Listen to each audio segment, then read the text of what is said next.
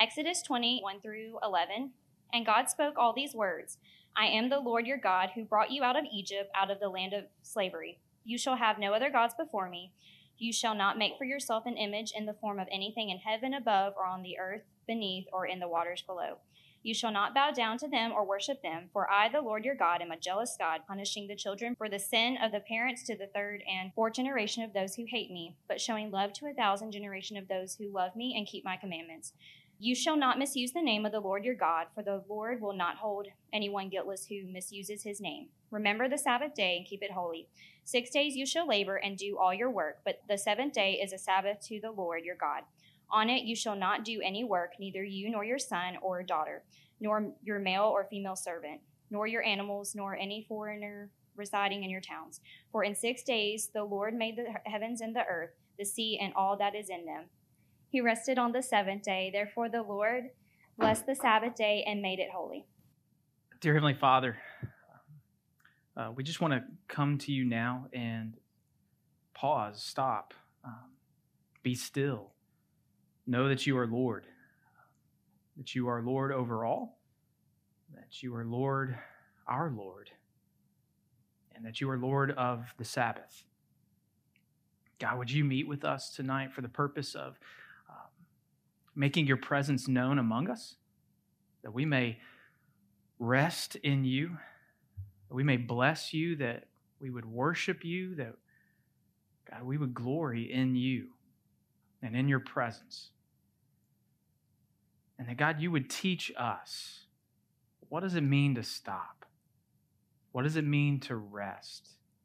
And what should that look like in our lives, practically speaking, to rest in God?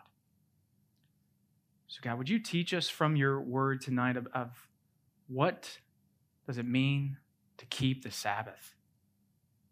Knowing what it says in the Old Testament and seeing what it means in the New Testament.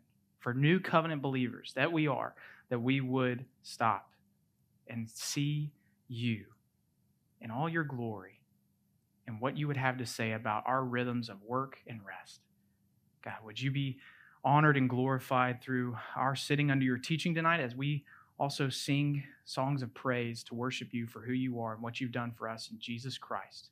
God, be with us tonight, we pray. In Jesus' name, amen. Now, we're going to be in Mark chapter 2 tonight and look very specifically about what role does the Sabbath play in the Christian's life. And as you're turning, I just want to kind of broad stroke look at how we've gone through this series, this topical series. I'm not working expositionally through a book of the Bible. We're really taking what does the Bible say about work and rest to benefit our souls. These are heavily applicational sermons. And I trust that I have shown you from Scripture how you as an individual can add value to your work. And so for our purposes here tonight, I want to finish up our series on focusing how can you make rest a vital part of your life so that you thrive spiritually, physically, mentally, and emotionally. And so tonight, I want to esteem to you the practice of a personal Sabbath and where we can kind of get that from Scripture. So hopefully you turn to Mark chapter 2. We're going to look at verses 23 through 28. Mark chapter 2, verses 23 through 28. God's word says this. One Sabbath, Jesus was going through the grain fields, and as they made their way, his disciples began to pluck heads of grain. And the Pharisees were saying to him, "Look, why are they doing what is not lawful on the Sabbath?" And he said to them, "Have you never read what David did? When he was in need and was hungry, he and those who were with him, how he entered the house of God in the time of Abiathar, the high priest, and ate the bread of the presence, which is not lawful for any but the priests to eat, and also gave it to those who were with him. And Jesus said to them, the Sabbath was made for man, not man for the Sabbath. So the Son of Man is Lord even of the Sabbath. Would you just bow your heads and briefly offer up a prayer to the Lord that He would teach you concerning rest in your life and what that should look like for you specifically? Would you just offer up a prayer to Him right now? Lord, we desperately need to rest and learn to rest. So God, I pray that you would answer these prayers from your saints tonight. I pray in Jesus' name, amen. Those last two verses are the main two I want to draw from for our purposes together tonight. So let's look at those real quickly again, verses 27 and 28. And he said to them, "The Sabbath was made for man, not man for the Sabbath. So the Son of Man is Lord even of the Sabbath." Now, the part of that statement that Jesus is making to the Pharisees, the part that they needed to hear was that man was not made for the Sabbath. Now, if you don't know, that's okay. The Sabbath was a day set aside for the people of God, the Israelites, to Shabbat. That's a Hebrew word that literally means to stop. Stop from their work and honor God in their stopping by resting and worshiping Him. Now, the Pharisees were the religious officials of their day, and they heaped so many rules upon the people for the sake of this special day at the end of the week. And to give you an idea of how meticulous they were about it, there were 39 different categories for the regulations of that day. Not 39 regulations, so many regulations that they had to categorize them into 39 different categories. That's a lot. And so it was a burden upon the people. And it was all for the sake of keeping the Sabbath day holy. They had made themselves the lords of the Sabbath. So with his statement, Jesus is basically telling them to lighten up and learn from his feet because he is the Lord of the Sabbath.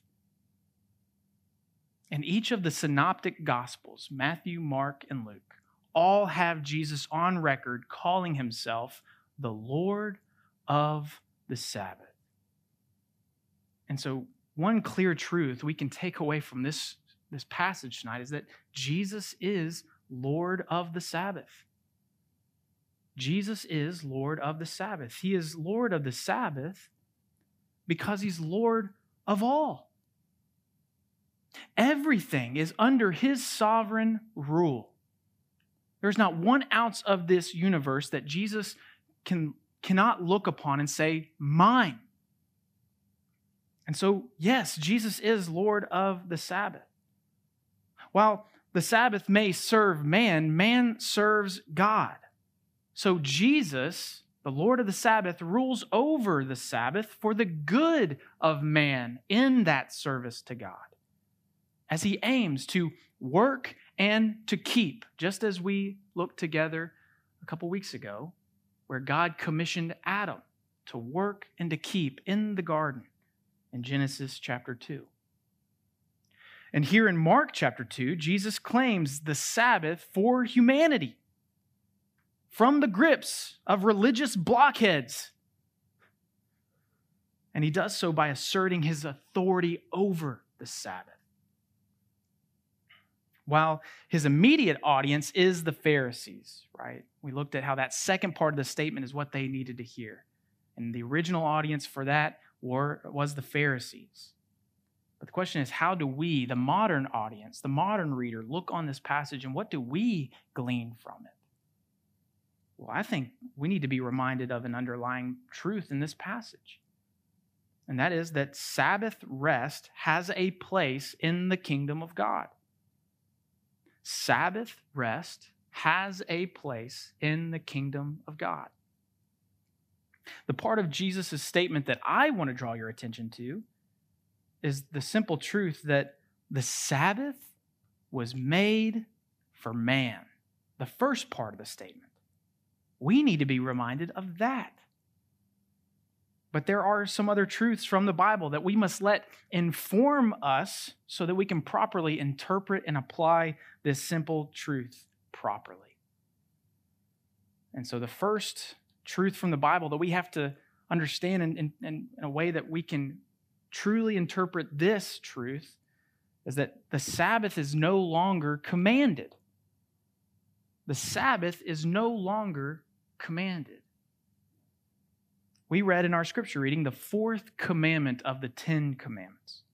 It is the longest of the 10 because of the commentary that's tacked on to the end of it. The covenant God struck with the Israelite people through Moses was that they would remember the Sabbath day and keep it holy, because they were to be a distinct people devoted to Yahweh, the God of the Bible. I am who I am, the great I am. They were commanded by God to be well-rested people, having been rescued out of slavery. The problem was they lacked faith to rest, and they continued to work and accumulate and worry instead of resting, trusting, and worshiping God. That's what they were to be a people about. And where the former people of God failed, Jesus fulfilled. Where the old covenant people of God failed, Jesus fulfilled. Jesus Christ is now and forever the fulfillment of the old covenant. The commands given throughout the old covenant are rendered void unless they are repeated and expounded upon in the new covenant, the New Testament. So that begs the question, what does the new covenant say about the Sabbath? Well, I'm glad you asked. We saw first week Jesus' invitation to come to me, all who are weary and heavy laden, and I will give you rest. Do you remember that? Matthew 11, chapter 11, verses 28 through 30. It's a beautiful invitation. And it's the rest that Jesus welcomes us into, and yet he does not talk about Sabbath at all in that passage, does he? In fact, as God's new covenant people are established, it's hard to find any Sabbath command reiterated in the New Testament. We just don't see it. Romans chapter 14, verses 5 through 6 kind of informs us a little bit. It says, one person esteems one day as better than another, while another esteems all days alike. Each one should be fully convinced in his own mind. The one who observes the day observes it in honor of the Lord. The one who eats in honor of the Lord, since he gives thanks to God, while the one who abstains in honor of the Lord and gives thanks to God. What is Paul saying here in Romans chapter 14? Well, he's telling us it's kind of a matter of conscience. What does the God-given conscience tell you? Knowing that that's one thing for you, and somebody else's conscience is going to be a little different. And that's okay. To God be the glory if you do what's right in your own mind. If it's a conscience matter, which that's what Paul seems to be insinuating there. All right, but he goes on, he says in Colossians chapter 2, verses 16 through 17, which does mention the Sabbath. Therefore, let no one pass judgment on you in questions of food or drink, or with regard to a festival or a new moon or a Sabbath. These are a shadow of the things to come, but the substance belongs to Christ. Okay, Paul, what does that mean? Well, he's saying that it's a foreshadow, that the Sabbath of the old covenant was a foreshadow of the rest we have in Jesus. And that's confirmed by the author of Hebrews, as we heard from Mark Smith a couple weeks ago, talk about true rest for the people of God. We saw him as he expounded the text from Hebrews 3 and 4, as it uses the Sabbath as an illustration. Right? The author of Hebrews delivers an extended discussion on the theme of rest and Sabbath, arguing that Jesus Christ provides salvation rest that is typified by the Sabbath. So with all this in mind, we can unflinchingly state that the Sabbath is no longer commanded of us. And we feel a freedom of that the Old Covenant people just cannot experience, could not experience. Because we're new covenant believers, relying on the fulfillment of Jesus Christ. Praise God for that. But even though the Sabbath is no longer commanded, the Sabbath rest is still needed. Sabbath rest is still needed. We as Christians still find ourselves exhausted. Both work and rest were initiated in the garden and continue even after the fall. David Murray, in his book Rest, says this: God designed a pattern of 6 days of work and 1 day of rest for a perfect people and a perfect world. How much more do we need it now in such fallen bodies, in such a fallen world? This is a divine gift for our good. Rest is still needed because we as human beings, in our human condition, we live with chronically unsatisfied desires, insatiable desires. Augustine has a famous quote on this. You have made us for yourself. Talking to God, you have made us for yourself, and our heart is restless until it rests in you. Dallas Willard put it this way: desire is infinite, partly because we were made by God, made for God, made to need God, made to run on God.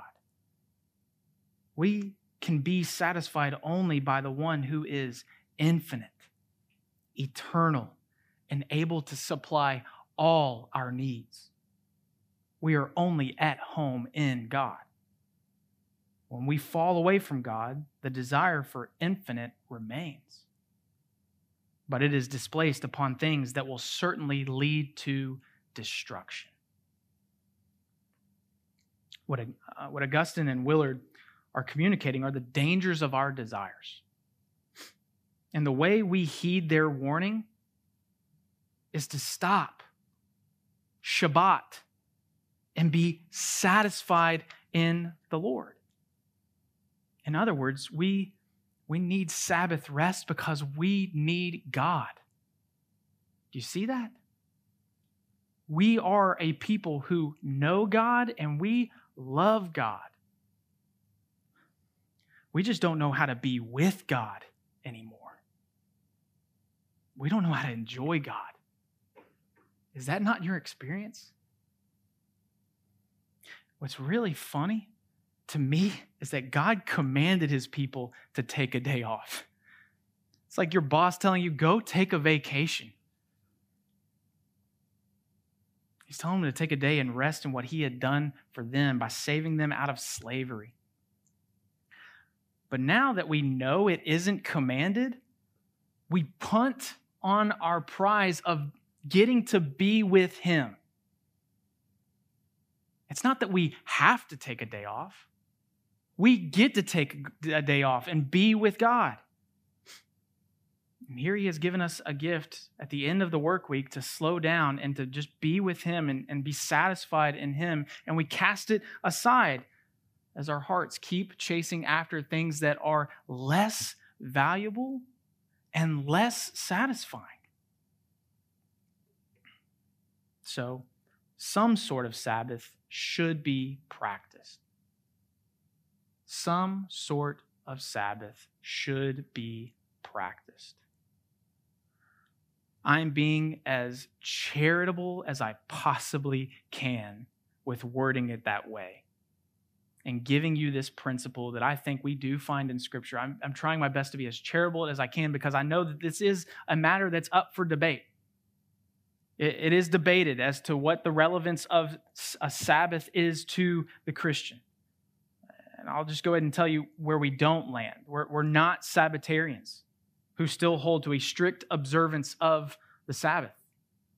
It's just not where we are. At the same time, we are not we need to come to terms with the inevitable burnout that awaits us if we continue to chase our desires without ceasing. Right? So those are the two ends of the spectrum. And what I'm submitting to you is that we need to fall somewhere in the middle that prizes the principle of a personal Sabbath. We would be wise to see the need for a Sabbath as an enduring principle for the good of our own soul. Walter Brueggemann says, people who keep Sabbath live all 7 days differently. So hear me when I say this is a culture change. It's not just you take one day, but you take the day for the sake of the other days. I told somebody before I was getting up here that I was preaching how Jesus is the Lord of the Sabbath, and he says, "Oh, I thought you were teaching on work." I was like, "Well, yes, they go together, right? That's why it's a topical series on work and rest. It's because, man, we need to focus on our rest if we want to work well. And at the end of a work week, we need to look forward to probably the best day of our week, and that's spending an elongated time with the Lord." And what was the purpose of the Sabbath command to the people of Israel? It's that they would be a distinct people. So think about today, right? Think about what we talked about last week with, I know you're busy. We live in a busy world, a rushing society. And for us to slow down and take a whole day off, that's pretty distinct. We're going to stand out to the glory of God. Practicing a Sabbath today would definitely be recognizably different. Right? Chick-fil-A has proven it at the corporate level. What would it look like for you to start practicing it? I bet your work would probably start looking a lot different. Back in the garden, God blessed the seventh day and made it holy. He blesses 3 things in the Genesis story. He blesses the animal kingdom, which he then tells to be fruitful and multiply. He blesses humanity, to whom he says, be fruitful and multiply. And then he blesses the Sabbath, a day. Now, I don't know how you tell a day to be fruitful and multiply, but if he could, he would have, I think. Because all these things, what we see, and John Mark Comer mentions this in his book, The Ruthless Elimination of Hurry, which again I'll esteem to you. He deduces from this pattern that the Sabbath has a life-giving capacity to procreate, as oddly as that sounds, to fill the world up with more life. The Sabbath is how we fill our souls back up with life. We all arrive at a Sabbath one way or another, either voluntarily or involuntarily, either by choice or chosen for us, forced upon us, either as delight or as discipline. Wayne Muller notes this: if we do not allow for a rhythm of rest in our overly busy lives, illness becomes our Sabbath. Our pneumonia, our cancer, our heart attack, our accidents create Sabbath for us. Now, he's not saying that illness is a punishment if you don't Sabbath, so don't hear that the wrong way. He's saying illness is the necessary consequence of not taking care of your holistic health. We know that the body and the soul are directly tied to one another. If you don't take care of your soul, your body will share in its fate. For most of us in this room, Jesus is Lord. He's Lord of your life. And we find our eternal rest in him without a doubt. But is he Lord of your Sabbath? That's the question I submit to you. Is Jesus the Lord of your Sabbath? Are you finding rest in what he has for you right now? Are you taking time to stop, Shabbat, and be satisfied in what he has done for you and in you? So if your answer is no, I want to give you a few ideas for your personal Sabbath. As you aim to practice a personal Sabbath or anything close to it, I want to give you a few ideas to help you get started. The first is rethink your day off. Rethink your day off. On a normal day off, you don't work for your employer, in theory, right? But you still work. You run errands, catch up around the house or the apartment, pay bills, make an IKEA run, get the oil changed, etc. That is a day off. That is not a Sabbath. On a Sabbath, we rest and worship. So the question to get you started is, what could I do for 24 hours that would fill my soul with deep joy? What can I do for 24 hours that would fill my soul with deep joy? And list it. When we practice a personal Sabbath, we enter into a day of delight. It should easily be the best day of our lives. You choose for yourself to put your phone away or your computer away or on Do Not Disturb.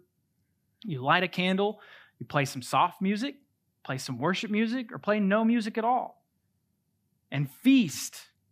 Play, dance, sing, pray, laugh, read, journal, walk, paint, watch creation, and just be satisfied. Rethink your day off so that it becomes your personal Sabbath. Second, resist the pull toward work. Resist the pull toward work. The Israelites were rescued from slavery. Just think about that for a moment. The great salvific moment in the Old Testament is God delivering his people out of slavery, out of Egypt. Right? It is the cross, burial, and resurrection of the Old Testament. Right? What we prize here in the New Covenant, what we celebrate every Easter, the former people of God, the old covenant people of God, prized being rescued from slavery. Slaves don't get to practice Sabbath. Pharaoh and the Egyptians had selfish ambitions for more and for greater. And the people of God worked tirelessly to fulfill those ambitions. We currently live in a culture of more and better, greater. The American dream is a quest to satisfy the lusts of our flesh for more and for greater. And it is insatiable. More and better: food, drink, clothes, devices, apps, things, square footage, experiences, you name it. We collect it. If we let ourselves, we will work tirelessly to satisfy the desires of our heart, or be bullied in our work to satisfy the ambitions of our employer and coworkers. Practicing personal Sabbath is where you stand your ground. Where you stand your ground, take a Sabbath, you're saying, enough. And not just enough, God's enough. Or as we sang, your grace is enough. You sang it tonight. Do you believe it? Is his grace really enough? You're saying, I have enough. What I really need most is time to enjoy what I already have with God. So we close the laptop. We leave our work at work. Limit our work-related apps. Put the message thread on Do Not Disturb. Set an email auto reply, all to the glory of God. Your contentment is a mighty witness in the workplace. But more than that, it pleases God. So be content. Resist the pull toward work. And then third, rest through recreation. Rest through recreation. There is something truly restful for me about playing chess. I struck up the hobby back in January, and I'll tell you how it got started. I played my girlfriend Anna's little brother, 15 years old, and he beat me at chess horribly, twice. And I said, all right, I'm going to, to my shame, pride is how I started this hobby. Isn't it always? Yeah. My original goal was to play until I could beat him. And I beat him last month. Oh, man, it was good. It was a good one, too. But I kept playing because I found rest in the playing and the practicing and the learning. And with many guys in our ministry of just like striking up matches on chess.com, like I found rest in this hobby, in this form of recreation. I find rest by doing something simple and fun on my days off that takes me away from ministry so that my head's not racing with what's going on in terms of my work. It helps me trust God with my time off. So maybe it's not chess for you, but what could it be? Chess is one example that Annie F. Downs in her book, That Sounds Fun, she mentions. She lists off several things and gives examples from her own life. She makes a list of would-be hobbies like cooking, gardening, singing, fishing, piano lessons, learning to dance, skydiving, scuba diving, hang gliding. It's no for me. I'm not doing that. Playing a band, improv, book club. Those are just a few that she lists. She says, by definition, hobbies are activities done regularly in one's leisure time for pleasure. I wonder when we quit doing things regularly for pleasure, for fun in our leisure time, she says. I want it back. I want to make a list of things I can do that bring me joy and bring God glory. An important reminder that Annie F. Downs gives is that hobbies aren't always going to be easy, because fun isn't always easy. And I would just add to that, the same could be said for rest, for practicing Sabbath. It's not going to be easy. It's going to be difficult. But that's why I use that word practice Sabbath. That it's going to take practice. I started taking Sabbath, a personal Sabbath, back in July. And I can tell you, I have failed miserably some weeks where I'm not intentional enough. And what I'm learning in the midst of that process. I'm experimenting to see what brings me joy in those Fridays I have off. But also I'm reflecting on what robs me from joy on my Sabbath. And it's all so I can glorify God in my rest and in turn glorify God in my work. Do you see the connection? The Sabbath was made for man, not man for the Sabbath.